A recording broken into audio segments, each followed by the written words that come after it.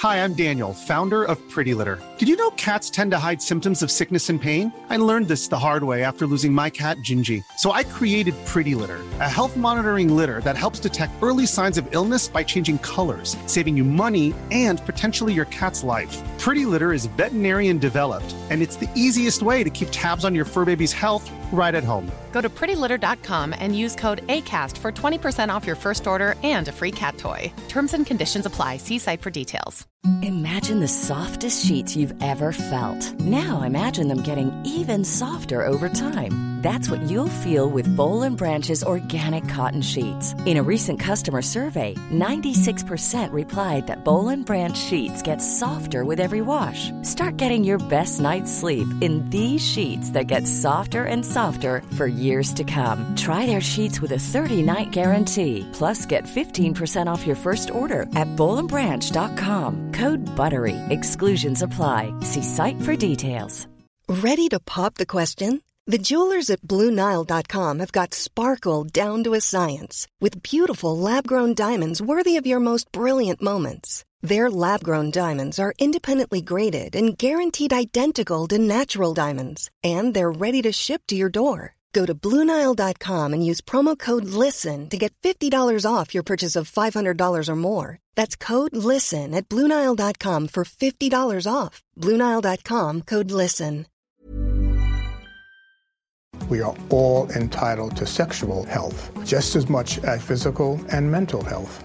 We want to make it easier for folks to find resources. However they engage with us, there's no wrong door. So it's important that people are able to get access to care that is affirming. Talking about what their sex life is, about their concerns, and to make sure they're healthy. Do it for them. Do it for you, Montgomery County. Your sexual health matters. Visit doitforyoumc.org.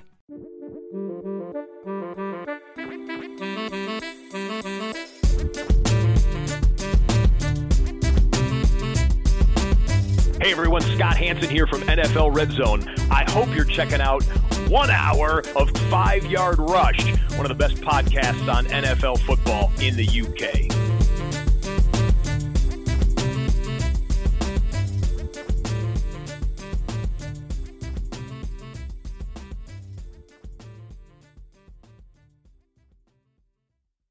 Hello and welcome along to the flagship show following week 10 of 5 Yard Rush. There's no Murph today. He's been moving home and is currently without internet. I don't know how anybody survives in this day and age without internet, but I'm sure he'll be back next week to tell us what kind of books he's been reading and drawings, I'm sure. So I'm pleasure to be joined this week by our very own Dynasty show host, Rich at Dynasty Islands on Twitter. How are you, Rich? Are you well? I'm very good. Thank you very much. What I want to know is, Murph's got a little one. How the hell can you cope with a little one without the internet? I'm not sure I could cope, or wife could cope without Paw Patrol and Netflix and all that kind of stuff. It seems crazy to me. I've got two. So when you got two, it's not too bad. You can just chuck them in a ring with an inflatable and let them go. But one of them I guess you need to spend more time on with. So how are you doing anyway, Rich? Are you well yourself? I know your Jets had a bit of a poor week. I wasn't going to lead with it, but then I figured I might as well lead with it. So let's get it out of the way. I had a joke with someone else this morning saying, I wonder how long it's going to take till we talk about the Jets. So the over-under was about 5 minutes. So I think we've definitely smashed the under on that. I think we're under 2. So. Yeah. I mean, look, the Jets are woeful. I've been a Jets fan for 21 years. It's very much expected, unfortunately, this time. It's no massive surprise, shall we say. It isn't, and as you know, being a Bucks fan myself, it's very rare we get the opportunity to gloat. The last sort of 18 months have been one of them, although this week we might move swiftly along. I was going to say, not so much gloating this week, perhaps. No, we'll move swiftly along now. Hey, look, I'm the host. I get to dig your team out. You don't get to touch mine. That's how this works, okay? That's good to know. Good to know. Super. So just a reminder, everybody, to interact and follow us. You can find us on Apple Podcasts, Spotify, YouTube, all the other podcast sites. We're at 5 Yard Rush, Facebook, Twitter, and Instagram. And the show this week, we're going to have a look through week 10. We're going to have a look at what we've learned from week 10, any sort of trends to take an eye on, injuries and next week's buyers looking ahead. And then we're going to have a little look. Last week we did redraft, and Murph talked us through his strategy for those teams on the bubble of playoffs and where we go and what you can do to, one, make the playoffs, and two, put yourself in the best position possible for success. I figured we'd keep a similar theme. We're joined by Rich, as I say, who is our Dynasty host. So I figured we'd pick his brains a little bit and how that differs on a Dynasty side. Because obviously there's more long-term options. It isn't you win now. You have other options available to you. So I thought I'd just see what his thoughts on it were. But before we get into it, as ever, I'd like to thank our friends at Manscaped for sponsoring the shows. They are the global leader in below-the-waist grooming and want you to look your best at all times with the Tom Brady of ball trimmers, the brand new Lawnmower 4.0. Be sure to check out their website, manscaped.com, and use the code 5YardRush for 20% off and free shipping. So with that out of the way, Rich, week 10, what sort of caught your eye? What surprised you? I think there was a few things. I think, first of all, it was that what was, I guess, expected to be kind of the fixture of the weekend was Russell Wilson, Aaron Rodgers, both back, expected to be, two fantastic offenses dueling it out. And, it didn't really deliver in that sense, did it? I think the Seahawks, quite frankly, from a Jets perspective, it's fantastic that they're struggling because we've got their first round pick. But I think offensively, it was basically a non-event, wasn't it? It was, credit to the Packers defense, but scratching your head and asking a few questions about offense. Why do we think that is for the Seahawks? Obviously, there's no Chris Carson still. He's been practicing, but wasn't quite able to come off IR for the game. I'm going to guess they're expecting back next week. Do you think that's what it is, that their heavy run game that they rely upon early? Or the injury coming back for Wilson? Or what was it? I think that was part of it. I think obviously the weather wasn't great. It was pretty cold, and I've not broken a finger myself, but I can imagine if you've broken a finger and you're coming back, the last thing you want is that sort of cold, achy. It's probably not exactly fun to grip the ball. So I do think it's perhaps a question mark, and we'll see what happens with them this week. I think certainly if they struggle again this week, I'll probably be asking a few more serious questions because, from a fantasy perspective, DK Metcalf, Tyler Lockett, and Russell Wilson are probably the core of a lot of people's rosters, aren't they? From the running back side of things, I said this probably a month ago, and I've believed it since. I really worry that Chris Carson is not coming back. I think anytime you're talking about degenerative arthritic conditions, I immediately think Todd Gurley and his knee. And by the sounds of, I'm not a doctor, but from what I've been told by the doctors and the experts, what he has in his neck is what Todd Gurley had in his knee. And we saw the fall of Todd Gurley as soon as that kind of happened, and I do worry that, quite frankly, I wouldn't want to be messing around with the neck, particularly playing a sport like American football. So it's a heavy impact area, right? Exactly. And I think if Chris Carson comes back, credit to him, that's absolutely fantastic. But I do worry that we might not see him back, and it could be one of these where he's practicing, he's got 3 weeks to be back on the active roster. If he's not in, this week or next week, then that's him done for the season. So is the Seahawks, was it a blip for them, do you reckon? Or fantasy-wise, are they going to bounce back from that? I'm hoping it's a blip. It's definitely put a pin in it and let's reassess next week. I'm very much hoping it's a blip because I do think that, I believe in this offense. I believe in Russell Wilson. I think he's an absolute stud. And I also think that the Packers defense is underrated. I think Eric Stokes had a phenomenal game on Sunday, and I think that if the Packers have now got 2 top tier corners in Jair Alexander and Eric Stokes fully healthy, that's a scary defense once you're getting into playoff times, because if you can lock down 2 guys on the outside and it gives you an extra body in the middle of the field to do with whatever you want. But I do think I'm hopeful that the Seahawks bounce back and it was just a 1 week blip. Fair. And talking to bounce back, it seems Patrick Mahomes, and that was lovely, wasn't it? Did you like that segue? That was beautiful. We hadn't rehearsed this at all, but there we go. The Chiefs and Patrick Mahomes certainly seem to have done that this week.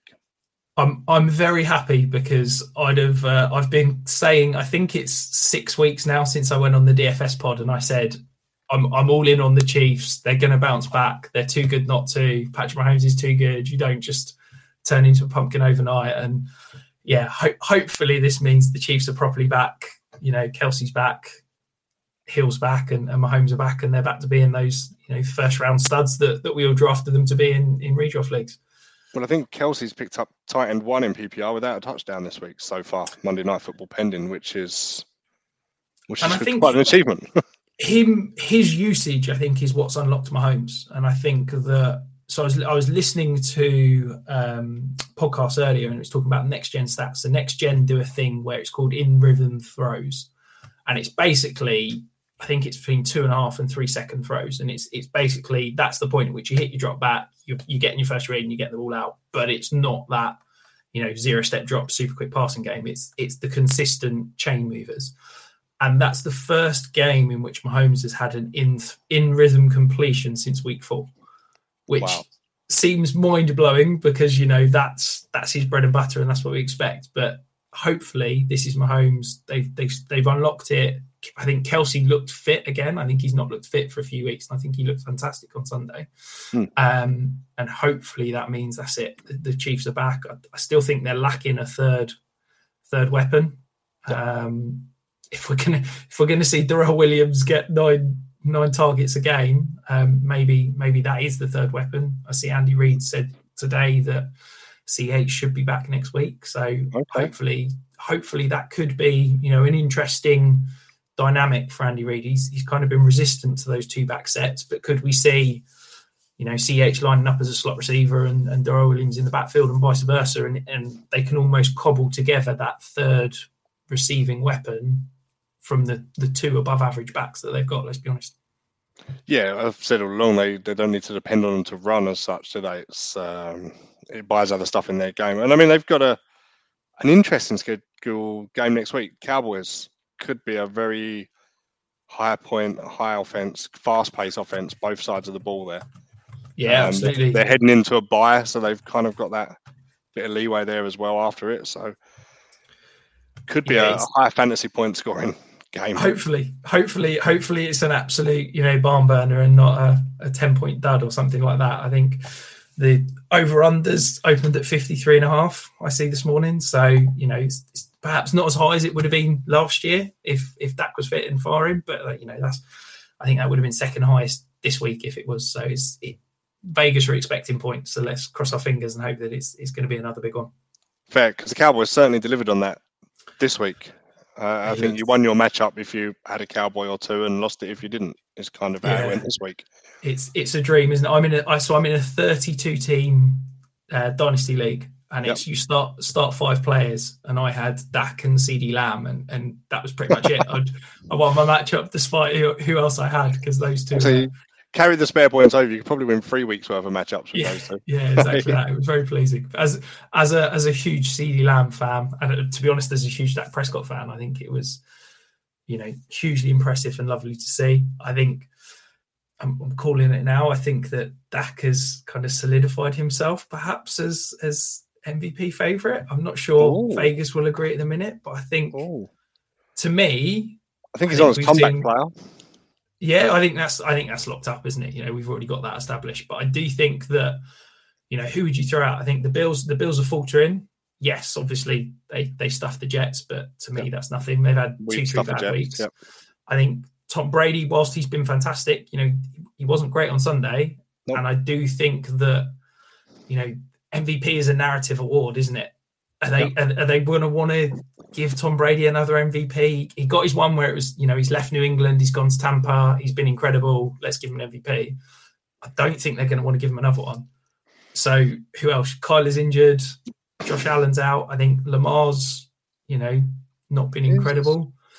I think he's, the Ravens are so hit and miss, aren't they? Yeah. I think that, maybe I'm a little bit early, but I really think that this Cowboys offense, if it continues firing, they've got a lot of games against the NFC East to finish the season. I think they've got their 5 of their last 6 games are against the NFC East. Yeah, they got Washington Giants, Washington Cards in the middle, then an Eagles game. They've also got the Raiders, who just go up a lot of points through the air. Yeah. So there is some high scoring potential. Obviously, the Chiefs this coming week. Yeah, and the Cowboys, they're gonna walk the division. They're probably going to be maybe they might be in the round. They're in the hunt for the one seed now. Conversation. Yeah, and I think if that happens, why not Dak? we've talked about the narrative, and he's, incredible comeback. But I also think that, I think people class him as that rushing quarterback.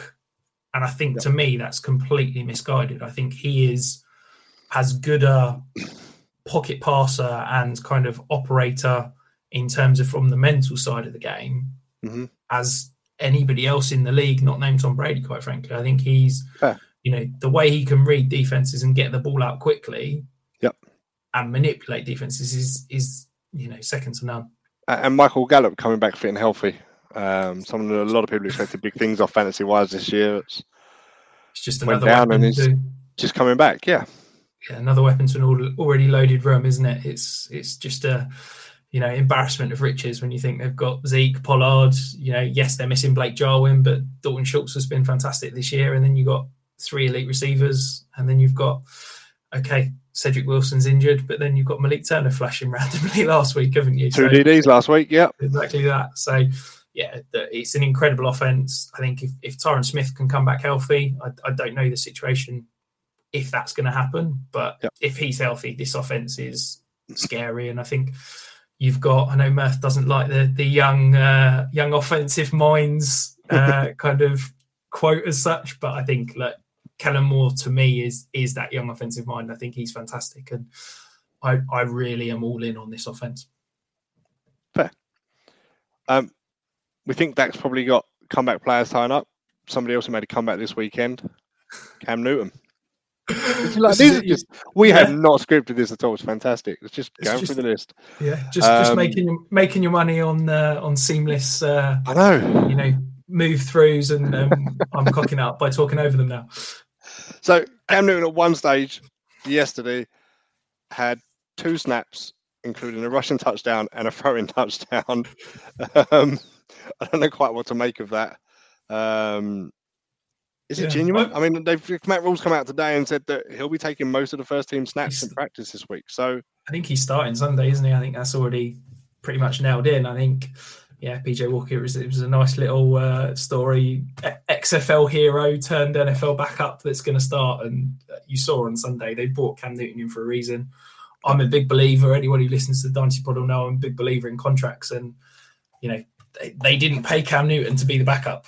I think it was 5-6 million guaranteed, potential to earn up to 10 million. That's not backup money. That's not backup money. They brought him into play. And look, if he's healthy, I was very excited for him this year from the Patriots perspective, because I thought you could get him at an absolute bargain. And I thought that there's never been any questions on his effectiveness in that, goal to go space. I think he's arguably in the last 15 years, the most devastating weapon in that sort of green zone, whatever you want to call it. From a fantasy perspective, if maybe somebody else can play between the 20s and they just bring him in at the red zone next week again, that would be fantastic, because it means he can't, cock it up, can't throw any interceptions and just walk in touchdowns. But I think there's no question that if he's fit, if he's firing, he's absolutely fantasy relevant, isn't he? I think he's probably not going to expect, the efficiency of 2 plays, 2 touchdowns, but if healthy, the guy has always been an elite talent. Well, that's it. I mean, 2 weeks ago, the Saints lost Jameis Winston, and it looked like Taysom Hill was going to step in, and there was talk of grabbing Taysom Hill as that league winner. Taysom Hill, when he played, I think it's 4 games last year, had 3 QB1 performances, and there was talk of him coming in and being, especially in the Superflex leagues where, you're picking backups up and they're thin on far on the ground. Taysom could have been that league winner. Do you think it hasn't quite worked out that way as of yet, but do you think Cam Newton could be for people? I think is this just a very shock because I went on record and said that Taysom Hill was going to be a league winner, and it's not turned out that way so far, has it? I think league winner for Cam is probably a little too rich for me. I think he's got the potential to be a solid QB2. I think if you've picked him up for free off waivers and you're getting a QB2 putting out 15 to 20 points a game, then I guess that you could argue that's league winning potential. Basically, you've spent nothing to acquire him. But I think if you're expecting him to be a QB1 rest of season, I certainly am not not feeling comfortable with that as a kind of a claim. But a super flex, you've got Kyler Murray perhaps who's touch and go, or you've got Matt Stafford or someone coming up on bye week still. If he's in your league, is he someone you're going to go out and pick up just to fill that hole, especially the way injuries have been occurring or COVID? Ben Roethlisberger went down on a day's notice. 100%. I think if Cam Newton's available in your Superflex leagues, I'm depending on your quarterback situation. If you're struggling, I'm probably blowing all my budget, because if you've not got, in my mind, if you've not got 3 starting quarterbacks from a Superflex perspective, then I think you're going to struggle to compete. So yeah, if I'm, as you said, maybe struggling with Cam Newton, Kyler Murray, maybe if I've got, I think Teddy Bridgewater's on bye this week, Matt Stafford, yeah, I'd absolutely go out and spend an awful lot of fab, because I think any starting quarterback should be rusted in every Superflex league, let alone one that's got the rushing and touchdown potential of Cam Newton. Fair. I'm going to do it again. Talking of rushing potential, Antonio Gibson. This is just magic.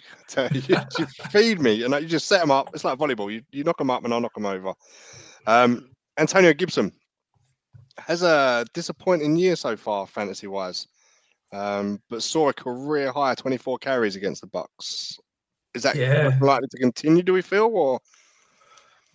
I think it's purely dependent on what the hell's going on with his shin, because I was so high on Antonio Gibson. I was super excited about him coming into the year, and he's basically not been healthy. I think we saw that week 1 usage and everybody got super excited because it was like, oh, they're targeting him in the passing game. He's going to be a complete 3-down back. And, everybody thought sky's the limit in terms of his fantasy potential. And then week 2, J.D. McKissic came in, saw his 6-7 targets. Antonio Gibson proceeded to not get used at all. But then, he's basically got a stress fracture in his leg. I mean, as a man that's not ever had a stress fracture, I can't imagine how painful that is. Have you ever broke any bones or fractured anything? Trust me, I've broken an awful lot of bones. I've broken a lot of bones. But yeah, no stress fractures, but that sounds incredibly painful that he's carrying on playing. So hopefully he's finally getting healthy and able to carry the rock. But I think maybe McKissic's performances have meant he needs to get himself out there for his career. I mean, you're a dynasty person. I was very high on Gibson coming into the year. I know I traded DeAndre Swift for Antonio Gibson straight up before the start of the year. Ouch. Yeah, I've had 8 weeks of Antonio Gibson, so thanks for that. Although I got a win in that league this week because he got 2 touchdowns, and I'll take that. So fingers crossed for him. It carries on. I don't think it's quite going to be the prospect that some had hoped fantasy-wise. There was talk of him being CMC 2.0, if you will, and it hasn't quite materialised as of yet. But I think game script as well this weekend perhaps helped the number of carries he got. It's interesting, though, that, 3 or 4 weeks ago, we were talking about teams not even trying to run on the ball in the Bucs, was it? Yep. And it was, teams, I think, were having like 5 or 6 rushing attempts for an entire game. And it was absolutely ridiculous. The Bucs front 7 is so elite, you don't even try it. And then Khalil Herbert kind of had his breakout game against the Bucs and almost turned them into humans slightly, didn't he? And now we've seen, I think it's 3 weeks on the trot where a running back has produced on the ground. Yeah. They had a 13-minute, 75-yard drive at the end of the game to kill it out.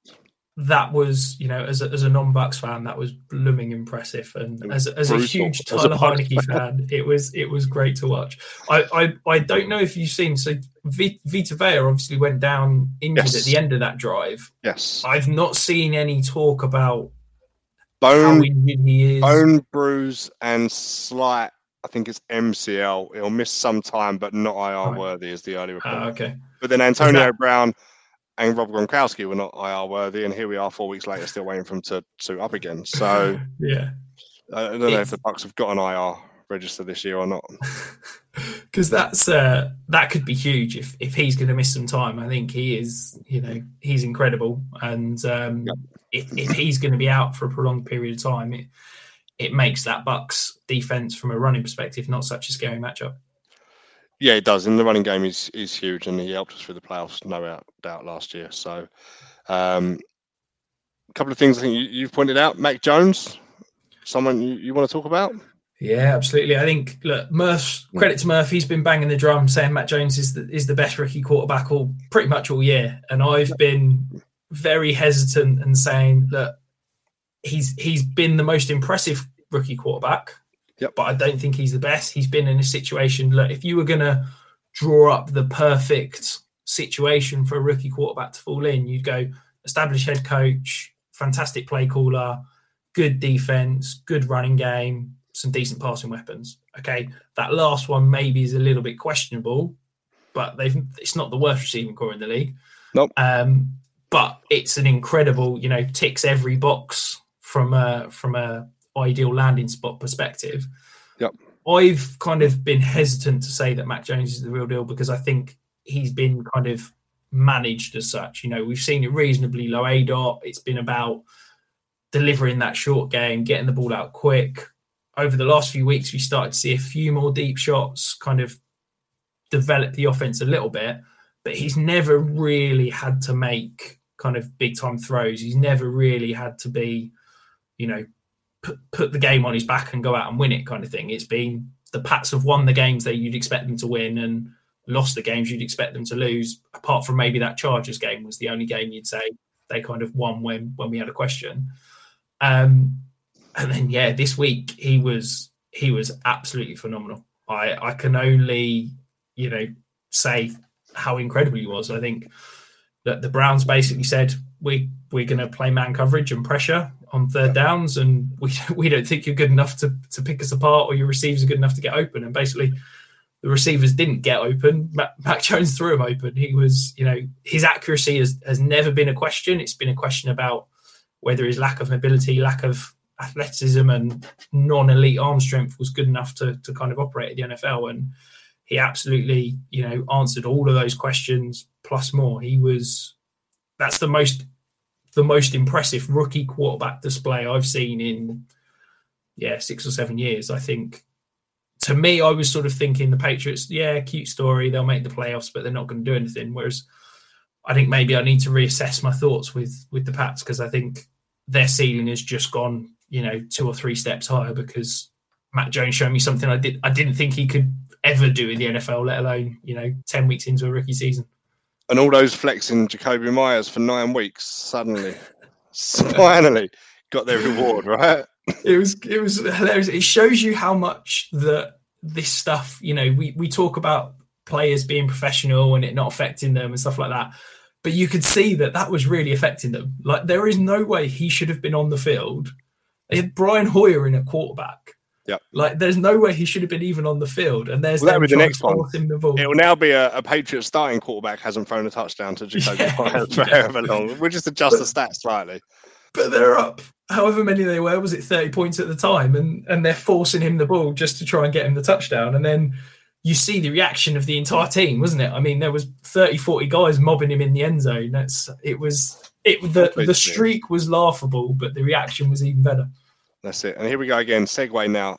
Wide receivers. You've done a bit of looking at some trends on wide receivers. Yeah, absolutely. So a few kind of interesting nuggets that I thought that was keen to kind of address and highlight. So going back to the talk earlier about the Seahawks passing offense. So Tyler Lockett saw 8 targets. He only caught 2 of them for 23 yards, but his air yards, so that's if you took every target from the point at which he gets the reception and count those as air yards, it was 183 air yards. DK Metcalf caught 3 of his 8 targets for 26 yards, but had 112 air yards. So I think that, basically the peripherals are there, the targets are there, the air yards are there. Something just wasn't quite right between Russell Wilson and the receivers, and whether that's, as we said, the great Packers D, whether that's perhaps just a bit of rustiness from Russ. Yeah. I think it's, if you're a Lockett or a DK Metcalf owner, don't panic yet. I think if the same issue comes again next week, then by all means panic. But I think it's a 1 week thing. And then the other one, so Stephon Diggs, obviously, he had an incredible year last year, won a lot of people titles, didn't really perform incredibly to start the year. A lot of questions. I think Sunday, to me, proved that he's 100% back now. I think he's back in that kind of top 5 wide receiver title. I think he's, to me, the best route runner in the league. I think I could watch him run routes all day. He's absolutely incredible and just get separation at will in man coverage. Yep. So he saw a 46.4% target share, which is obscene. Yep. I think the fact Cole Beasley's now questionable, he's got a rib injury, potentially not going to play, that's only going to play in Stephon Diggs even more. In talking of air yards, he led the league this week in 208 air yards. He was wide receiver 2 on the week from a fantasy perspective. I think for me, Stephon Diggs is back in that league winner potential. I think he's as I said, top 5 wide receiver going forward. So you think Stephon Diggs is more an issue of cream will rise to the top? You've just got to give it time to get there, I guess. Yeah. There was never any doubt on his talent. There was never any doubt on that offense, being able to deliver.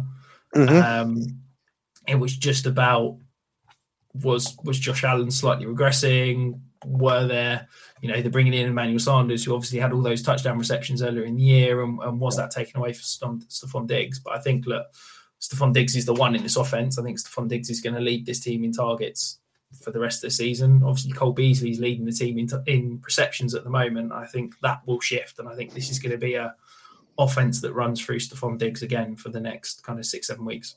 There's also an element of the last year's performances from Stephon Diggs that team are a bit more wary of him, and safeties are sitting deeper and covering, and he's getting double coverage a lot. So you have to factor that in somewhere down the line, don't you, on it? So yeah, and I think that you've also seen with this, people have talked about it so much over the last 10 weeks. We've seen a massive shift in defensive schemes this year. Brandon Staley had, a unique defense last year in that he was running that huge amount of cover 2 shell.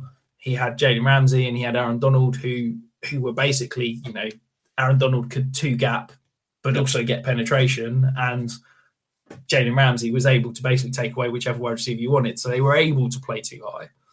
And then coming into this year, everybody's gone, oh yeah, we want teams to run the ball. We don't want them to pass deep. So if we play too high, nobody passes deep on us. And I think you've seen, that's potentially some of the issues with Patrick Mahomes, where teams are sitting too high and basically saying, right, complete 10 passes on this drive if you want to score a touchdown, and nobody's willing to do it. And I think that's affected Stephon Diggs, because where Stephon Diggs is incredible is that, as I said, he's the best route runner in the league, and he can destroy man coverage. Well, if teams are playing him more too high, it's more, it's harder to beat man coverage, because you've then got safety set over the top. Yes, you can run pure zone coverage, and then he's about trying to find those weak spots. But if teams are running a lot of cover 2 man, you're just making his life much harder. And I think that what we need to see is if the likes of the Bills can start establishing a run game and forcing teams to come out of that cover 2 shell and play more man, which, for their sins, the Jets did try yesterday, bless them. And you have to be good enough to execute as well, right? Well, exactly. That's the problem. When you've got a bunch of 5th, 6th and 7th rounds, draft picks in playing corner, and it's never going to be well. I don't think any of them could get close to Stephon Diggs. Look, I think that it'll be interesting to watch, but I really believe in the talent. I think that he, for me, is back in that league winner category. Fine. And the last one I think you picked up is over at the Broncos. Courtland Sutton is somebody I'm a big fan of. I thought coming out of his injury, I expected a big year, especially with the relationship he had with Drew Lock prior to the injury. Although Lock's not doing the job now, but you've been looking at Jerry Jeudy instead. Yeah, so I love Courtland Sutton. This is really hard for me to say because I love my route runners.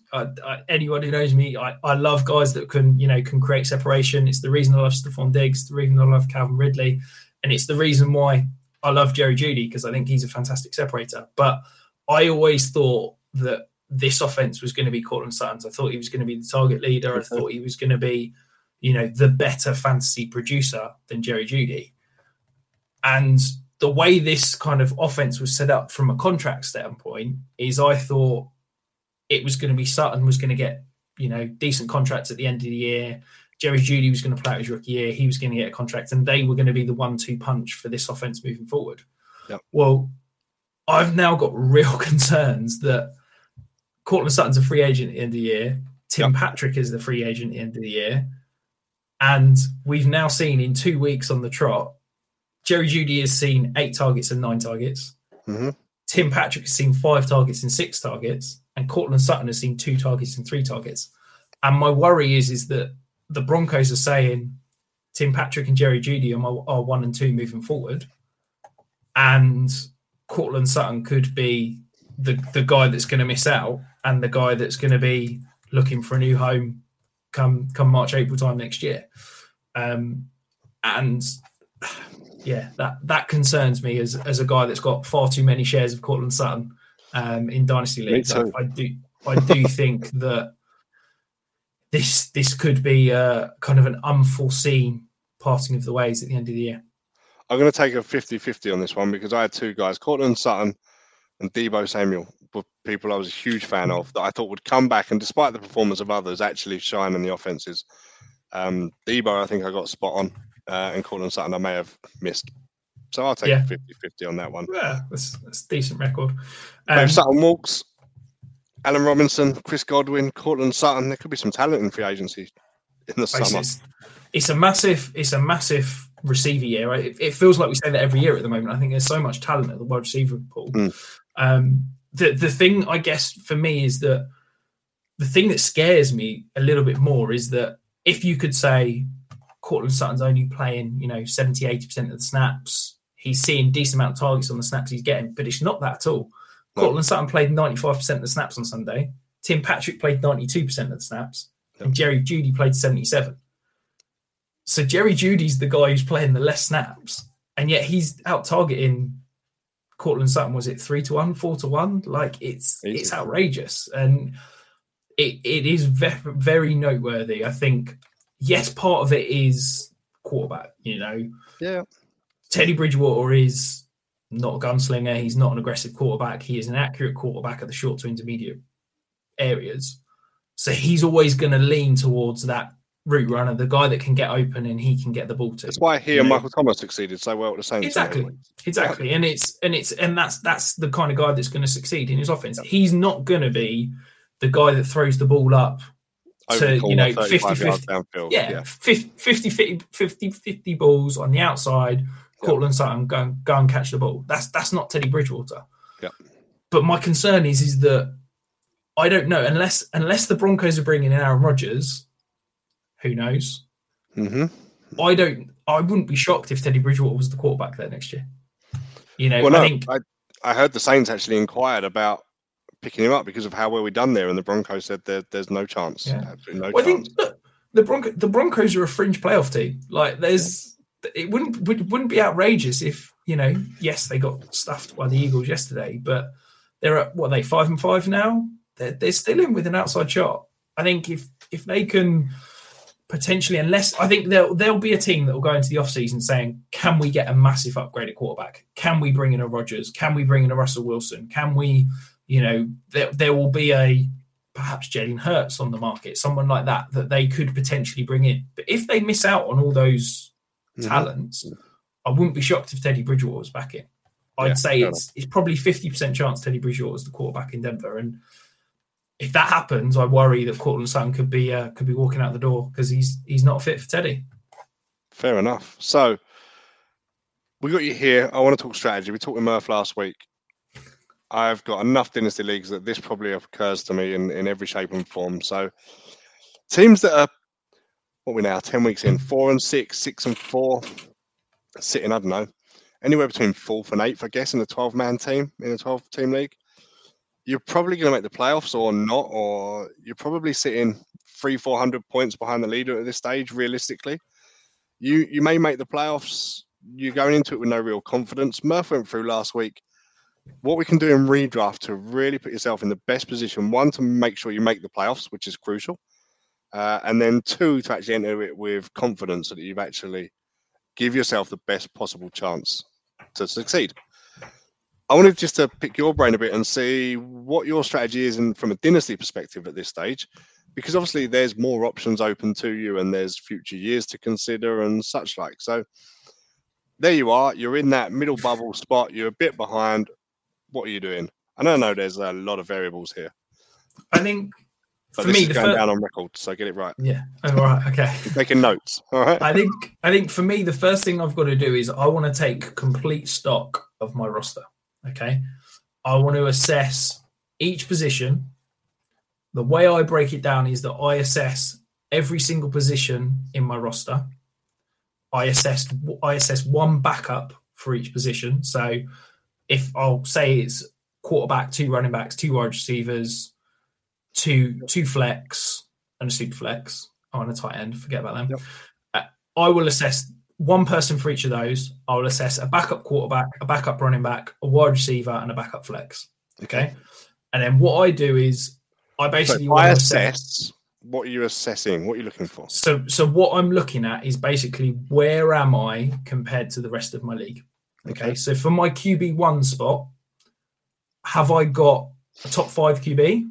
Have I got an average QB1, so like a 5 to 8 QB, or have I got a below average QB1? So is my QB1 ranked 9 to 12 or later? Okay. Yep. So that basically then gives me, am I above average? So have I basically got a positional advantage at that position? Am I average, or have I got below average? Am I losing on an average matchup, say? Okay. I do that for every position. And I give it a little traffic light. So I'll have green for above average, orange for average, red for below average. Yep. Okay. And that's basically, I'll then view my roster. And if your roster is all red and orange, hopefully that's telling you something. If your roster's all green, you're loaded and ready to go. Okay.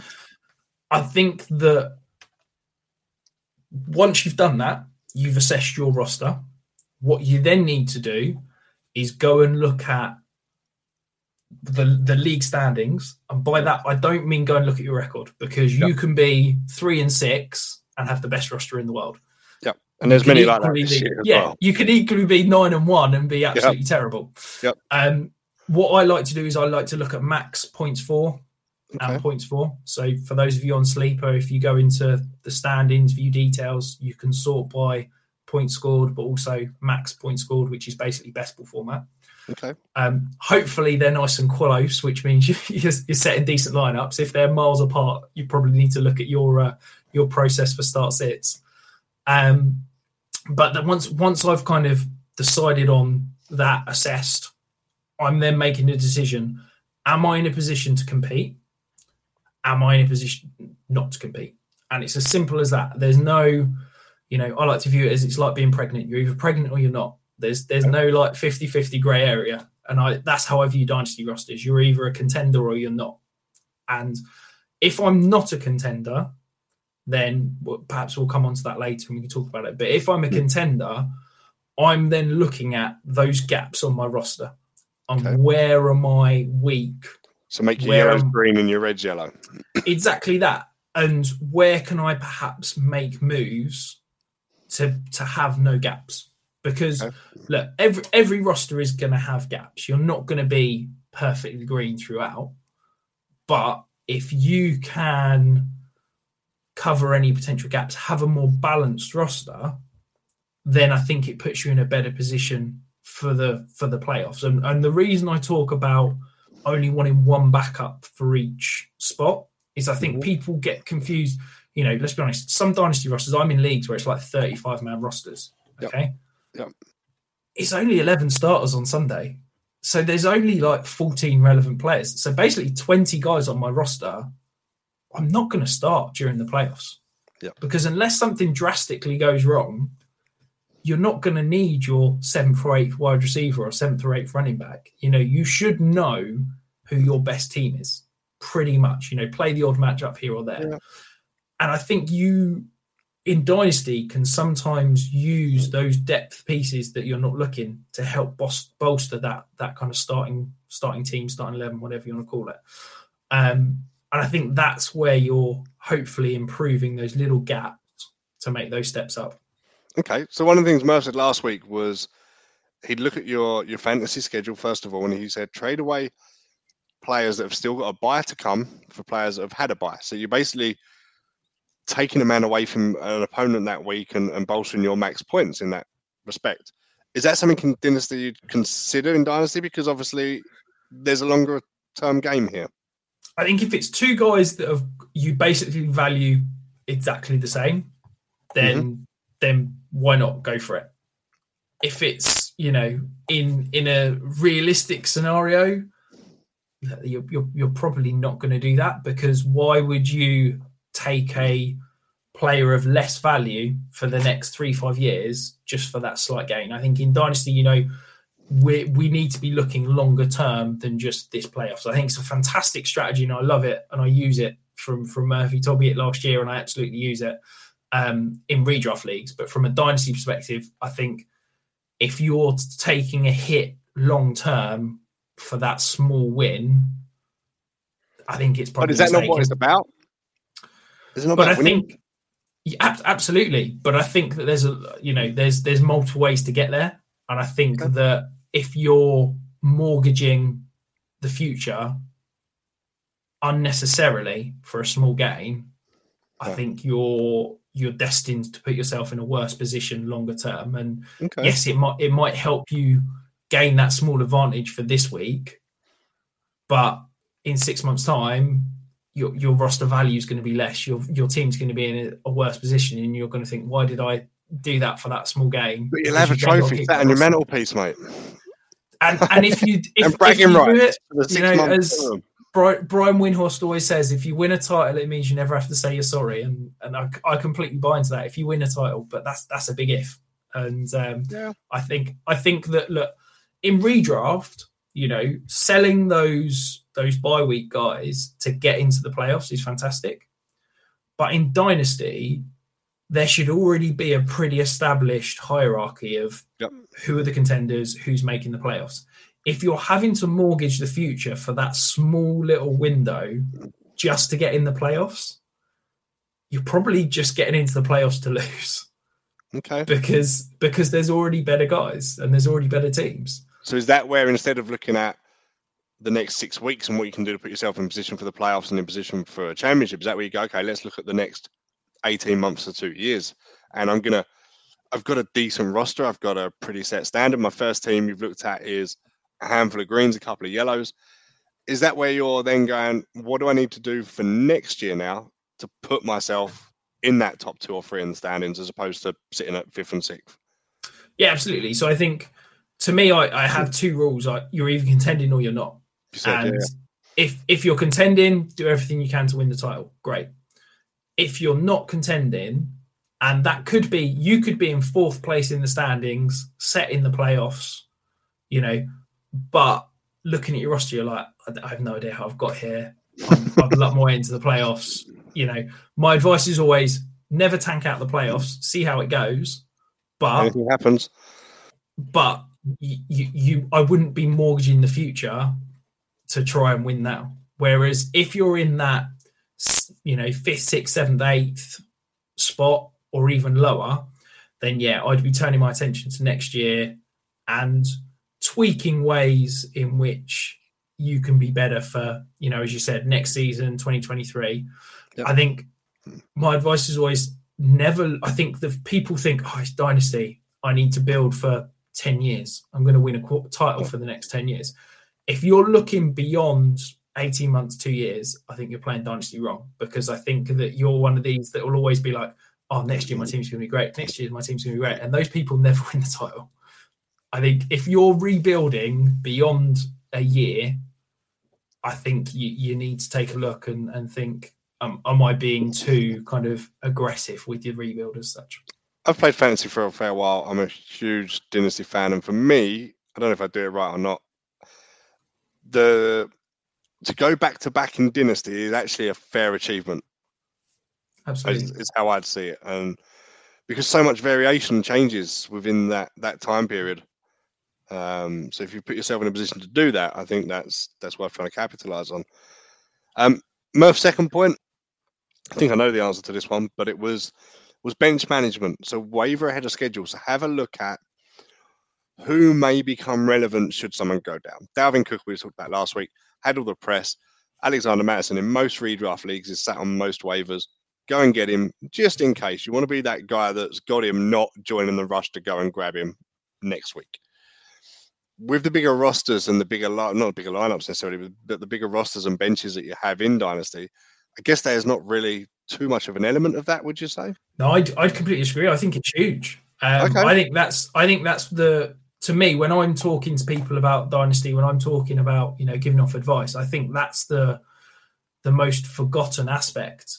Right. And I think that actually bench management is huge in Dynasty, because I think people are like, I've got 25 guys, waivers are one of them will be okay. lists. Yeah, I'll be fine. I think that, look, the way I view it, as I said, I've got those starters, I've got one backup in each position. Yep. And then the rest of my roster, I'm basically looking for guys that I think could be complete lottery tickets, that could be, league winners. Okay.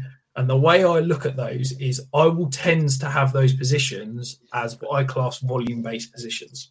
Okay. So I will target quarterback and running back almost exclusively with my end of bench spots. I'm saying quarterback as if it's a Superflex league. If it's one QB, I'm not worried. Don't bother. Yeah. Because you've seen it time and time again.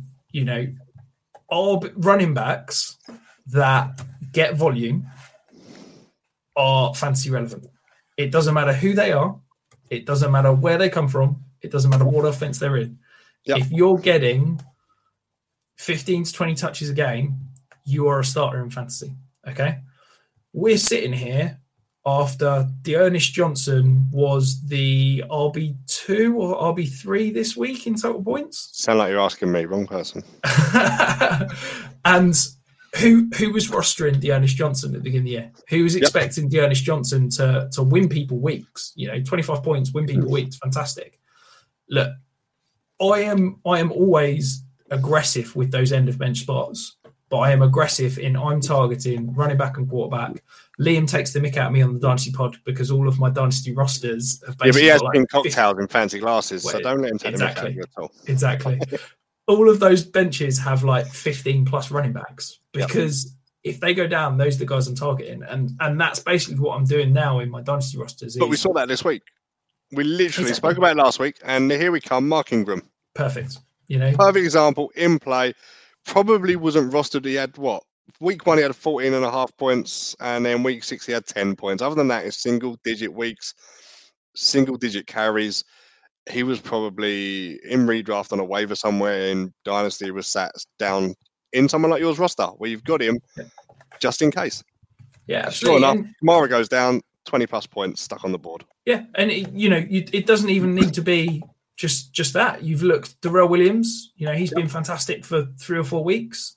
How many people were rostering him at the beginning of the year? Khalil Herbert. You can Ramondre Stevenson. Yeah, every Patriots running back, I was going to say, Matt Breida. I'm not sure anyone was particularly starting him, but there's guys on every roster. There, to be honest with you, this week. I mean, Matt Breida was at the Bills. The Godwin Ekwubuike was a top 20 running back this week. How many leagues was he rostered? I can hold my hand up and say I had 2 shares because basically any running back that is going to get some volume, I'll add. Yes, Murph last week asked for somebody to send us a picture with a starting lineup with Malik Turner in it. And I don't believe, Murph might let me know different, but I don't believe we got somebody who started Malik Turner on his 2-touchdown week. Did anybody start Ekwubuike? Did I said that right? Ekwubuike. I don't know. I've no. Godwin, I'm sorry, I can't pronounce your name. But I'll go one step further. Send me a roster of someone that started Matt Breida. This is a guy that's has been fantasy relevant, and he was a top 12 back. But who 3 weeks ago is Jordan Howard, I guess. Exactly that. But those guys, going into next week, if Jamar Jefferson left the game on Sunday injured, if Jamal Williams is still out, we've seen Detroit aren't going to give DeAndre Swift 90% of the opportunities in that offense. There will be another potentially relevant back because Jared Goff can't throw the ball 30 times a game.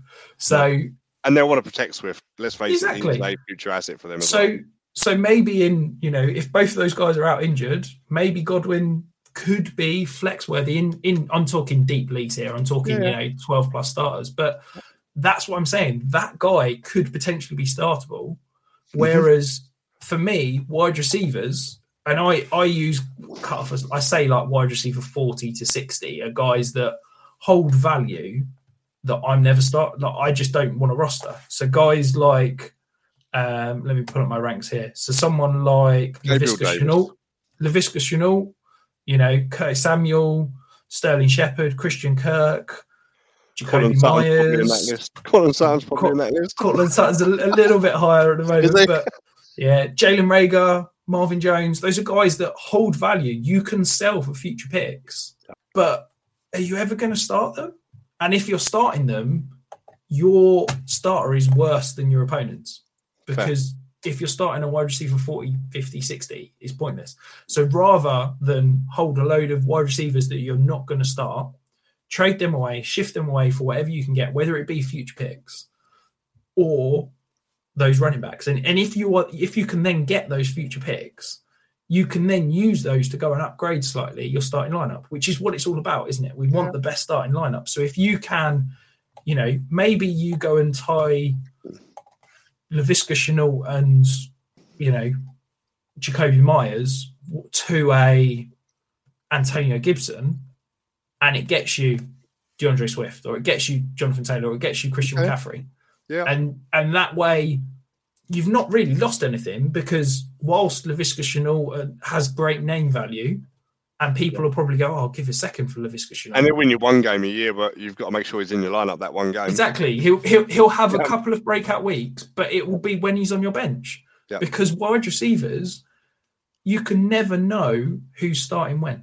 And that's why I will always lean towards loading up that bench on those volume-based positions, because that's where the kind of the fantasy juice comes from as such. Fair. So following on the theme of segueing nicely, you've done it without even realising, because Murph's third point was trade for league winners, which you've just kind of covered off already. You know, use the assets you've got and the assets that you're not likely to use to somebody who values them. And Sleeper's really good because people can pick their icons, and a lot of people have their team icons, and I guess that's something else to maybe look for and target, right? Because people do have an affinity with the teams they follow, and their receivers are better than most people would probably judge them, I guess. So try and use that to your advantage as well, I guess. If you maybe I do this wrong, because everybody approaches me and says, "Oh, are you interested in Jets players?" And it's like, no. They disappoint me. They disappoint me enough on a Sunday. They don't need to disappoint me in fantasy as well. I don't want Jets players. Whereas, well, on that note, I told somebody I was coming on with you today and said, "Have you got any questions Jets related for him?" One question he come back with is, "Will Corey Davis ever stop dropping catches?" Which I didn't deem relevant really for the pod, but it's got in there somewhere. So yeah, I think Corey Davis he's one of these that I think he's an excellent wide receiver. Zed receiver. I think he is a fantastic at doing all the kind of extra pieces, and I think he is incredible as, you know, in the run game and a blocker and all that kind of thing.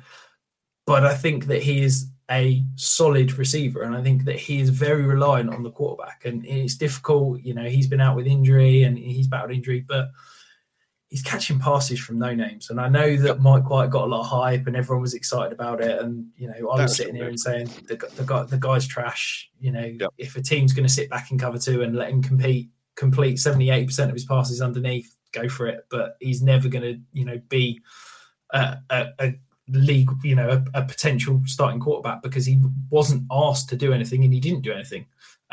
Basically, the Bengals sat back and said, "We don't think you can pick us apart and, you know, complete all those passes underneath," and that was basically what he did. As soon as he was asked to do something, he ended up losing. And I think, look, Corey Davis, once Zach Wilson comes back, once Zach Wilson gets settled into this offense, I think Corey Davis could be a wide receiver 3. Fair. But from my perspective, from a dynasty perspective, you know, Corey Davis is absolutely in that range of guys that I don't particularly want to roster, because I think that he's the guy that holds some value. You can probably spend a second round pick on him, but from a week in, week out basis, yes, he could put you 10, 15 points on, but he could equally do what he did on Sunday and drop a complete dud. So those are the guys I'm looking to shift off my roster and hopefully improve elsewhere. Fair. Murph's final bit of advice last week, and I don't know if you did listen, you said you did, but was effectively, and he didn't quite say it in as many words, so I'm going to paraphrase it: sell every Packer you've got, especially Aaron Jones. Was Well, kind perhaps- of what he got at, I think. Perhaps he's looking like a genius now because It Aaron certainly Jones has seems that way. Got to get injured. Anybody who listened to that advice last week and went, well, "That's got a point. I think I need to shift Aaron Jones out," has suddenly just gone, "Thank you very much." Yeah, and I think, look, I really want to go away and have a conversation with Murph once he's finished his half move, because I really disagree. I think the Packers have got look, it's not an incredible playoff schedule, but I don't think they've got a terrible playoff schedule. I think that Aaron Jones is an elite running back. He is a guy that we've seen be incredibly efficient on his small touches, and Murph made the point of saying he's getting red zone uses and he's not converting. Yep. Well, to me, that says he's due getting red zone massive regression. But I think he's due regression. This is a guy who has been incredible in the red zone his entire career. Yep. He's had a bad stint in the red zone. I don't think he's become a bad player overnight. I really believe that, to me, when Murph said that, it was fantastic because I went and bought Aaron Jones cheap in 2 leagues because everybody was looking to sell him. So, and now you've got a load of leagues with an injured Aaron Jones. Well, this is it. Yeah, I've been made to look like a mug because now he's going to be out for 2 weeks. But look, I completely value Murph's opinion. I think he's an absolute genius when it comes to this stuff, and he's probably going to be made to look right at the end of the season, not me. But I'm very intrigued to have that conversation because based on my kind of playoff numbers that I use adjusted fantasy points allowed, and it doesn't look awful. So I'm intrigued to kind of hear further from Murph around that point because I know he wasn't exactly positive about Aaron Jones. Well, I know Murph's been listening because he's had a couple of comments into us, so he may not have the internet, may not be able to support coming on, but a couple of things he's asked. He's gone back to our Cortland Sutton discussion. First point he's come up with is fire Pat Schumer. Second point he mentioned is free Cortland Sutton, and he actually agrees with us and yourself that Teddy Bridgewater will be the Broncos QB in 2021. So there we have it. There you go. I think, look, if Cortland Sutton gets freed, if he's a free agent at the end of the year, I think it could be fantastic from his fantasy value. The last thing he's asked me is ask Rich if he has his Mike White jersey on order yet. Never. I'd never buy a jersey of an active player ever again. Okay. But it's a thing because I just I'm going to sound really old and negative, and perhaps it's the fact I'm a Jets fan and all of our draft picks, turn to crap. But I just don't get it because you spend all this money, you put all this hope in a player, and then normally you get like 2 years of use out of the jersey, and then you're embarrassed. I've got a couple of jerseys, but I've also got a Mark Sanchez jersey sat upstairs that I'm probably never going to wear again. I've got a Jameis Winston sat up there that I would certainly will not wear again. Exactly. So maybe if I was buying jerseys, it would be, I'd go out and buy a throwback jersey. But I just stick to the t-shirts now. My last purchase was a Mike Evans, and I have to be honest, I think Mike Evans is a buck for life. So well, there you go. See, if it's guys like that, brilliant. Okay. Yeah. But unfortunately, the Jets don't have guys like that who are Jets for life. Because they're not very good, let's face it. Exactly. Marcus May's the longest standing Jet, and I'm 100% convinced he's on a new team next year because he's just torn his Achilles and we're not going to pay him. So someone else will, I'm sure. Fine. So quick summary to your playoff prediction. Decide whether you're actually contending or not. There's two answers there. The answer is either yes or no. If you are, assess your team and a backup in each position. Trade away those non-starters value pieces and try and package and upgrade on the areas you feel you can. If you're not competing, then obviously look at where you need to strengthen to improve for next year.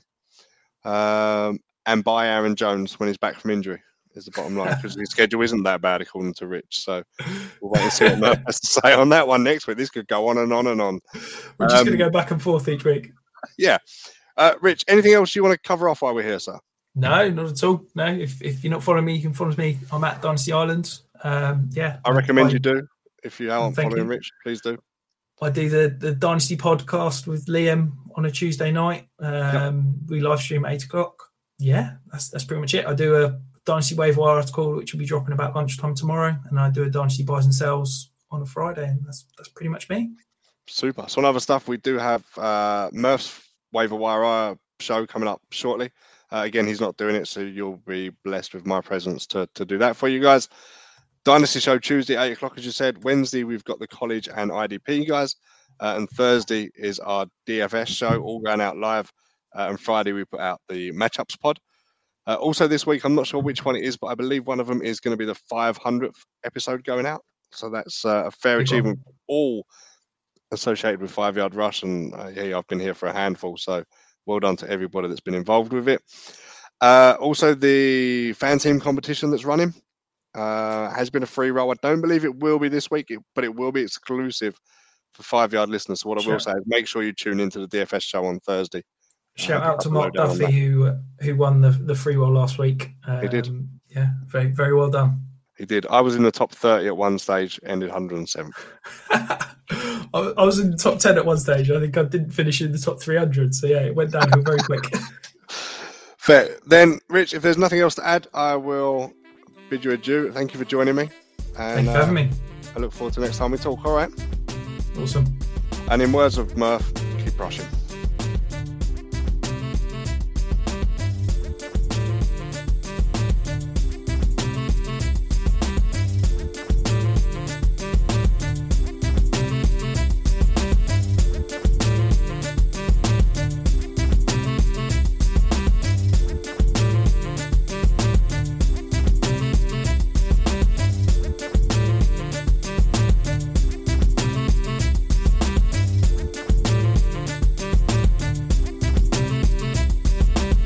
Mary redeemed a $50,000 cash prize playing Chumba Casino this year. I was only playing for fun, so winning this was a dream come true. Chumba Casino is America's #1 social casino experience. It's serious fun. With over 80 casino-style games to choose from, you too could win life-changing amounts of cash. Be like Mary. Log on to ChumbaCasino.com and give them a whirl. That's ChumbaCasino.com. No purchase necessary. Void or prohibited by law. 18+. Terms and conditions apply. See website for details. The voice in the preceding commercial was not the actual voice of a winner.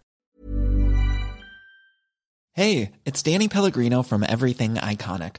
Ready to upgrade your style game without blowing your budget? Check out Quince. They've got all the good stuff, shirts and polos, activewear, and fine leather goods, all at 50 to 80% less than other high-end brands.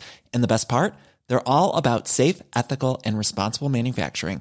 Get that luxury vibe without the luxury price tag. Hit up quince.com/upgrade for free shipping and 365-day returns on your next order. That's quince.com/upgrade.